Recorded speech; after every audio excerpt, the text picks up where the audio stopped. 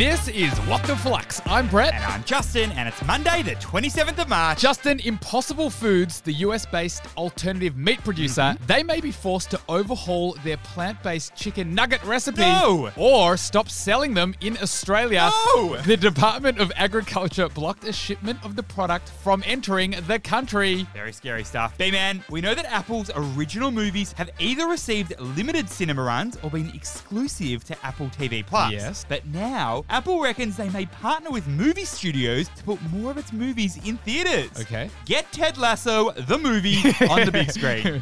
3 highly entertaining stories today, Justin. Let's do it. For our first, Afterpay's owner, Block, has been accused of fraud by a well-known short seller investor, and its share price has tanked over 18%. Explosive claims here, so get the popcorn out. Tell me more. So, some context. Hindenburg Research is an investment firm that specializes in short selling. It likes to call out companies for potentially doing the wrong thing. And then, over the long term, Hindenburg makes money out of that company's downfall. Earlier this year, Hindenburg boosted its profile with a pretty scathing report on Adani's business empire. And late last week, Hindenburg released a new 2-year investigation into Block. All right, B-Man, give me the tea. Well, in its investigation, Hindenburg alleged that Block's popular Cash App was likely facilitating scammers. Scammers who were taking advantage of government stimulus programs during the pandemic. On top of that, Block is alleged to have facilitated payments for criminal activity like sex trafficking and drug dealing. And after all of this, shares in Block slumped more than 18%. And now, Block intends to explore legal action against Hindenburg. Juicy. So what is the key learning here? The views of short sellers and activist investors can have a lasting impact on a company's valuation. As a reminder, short sellers borrow shares of a particular company, sell them, and then buy them back at a later date. Generally, when the company's share price is at a lower price, and then they profit the difference. Get this, B-Man. Since 2020, Hindenburg has targeted about 30 companies. And the shares of those companies have lost about 15% on average the very next day. But 6 months later, the shares were down 26% on average.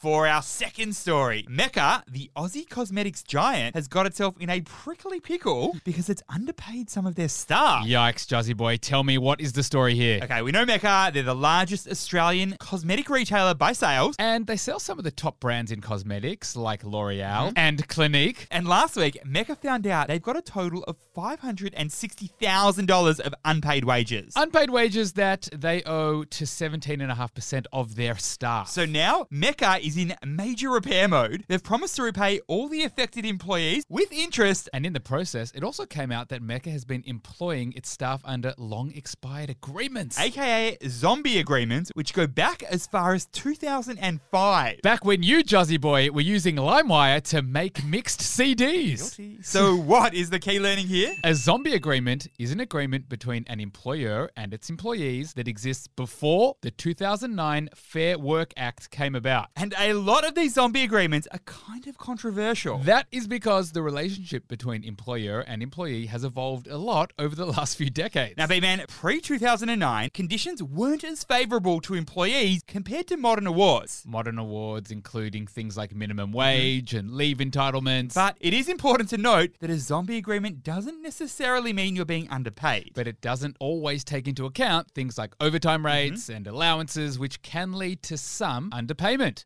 For our third and final story, Accenture, the tech consulting giant, is cutting 19,000 jobs, approximately 2.5% of its workforce, as demand for its services drops big time. 19,000? Only 2.5%. Accenture is ginormous, Juzzy boy. Tell me more. So Accenture is the Irish-American professional services company headquartered in Dublin. It's a Fortune 500 company, and in 2022 reported over $60 billion in revenue. Now, B-Man, to put it simply, Accenture makes money by hiring out its smart employees to organizations that are planning major system revamps. Now, over the last 2 years, Accenture has been growing hardcore. It grew its employee base by over 50% in the past 2 years. But now, Juzzy boy, Accenture's trimming 19,000 jobs from its monstrous 738,000 strong workforce. And right now, B-Man, we don't know how many jobs will be cut in Australia, but we do know that after this announcement, Accenture's share price surged. Went up more than 18% late last week, Juzzy Aussie So boy. what is the key learning here? Professional services firms like Accenture ride the waves of the economy. And these cuts at Accenture are the latest sign that corporate clients are cutting their spending on advisory services. McKinsey's planning to cut 2,000 jobs globally. KPMG here in Australia has cut about 2% of its 10,000 strong squad. The one tailwind that Accenture may have going for it is the emerging focus on AI after the massive success of ChatGPT and co. We know Accenture has tended to do very nicely during past big tech shifts. So they'd be hoping that companies turn to them as experts for some much needed AI support. So they can ramp up their staff numbers once again. Flux fam, big news because we have something very special and exciting coming from the Flux team next week. We will be launching something that's going to help you take your finances to the next level. So stay tuned because April is going to be a huge month for the Flux fam. Thanks for listening, and we'll see you tomorrow.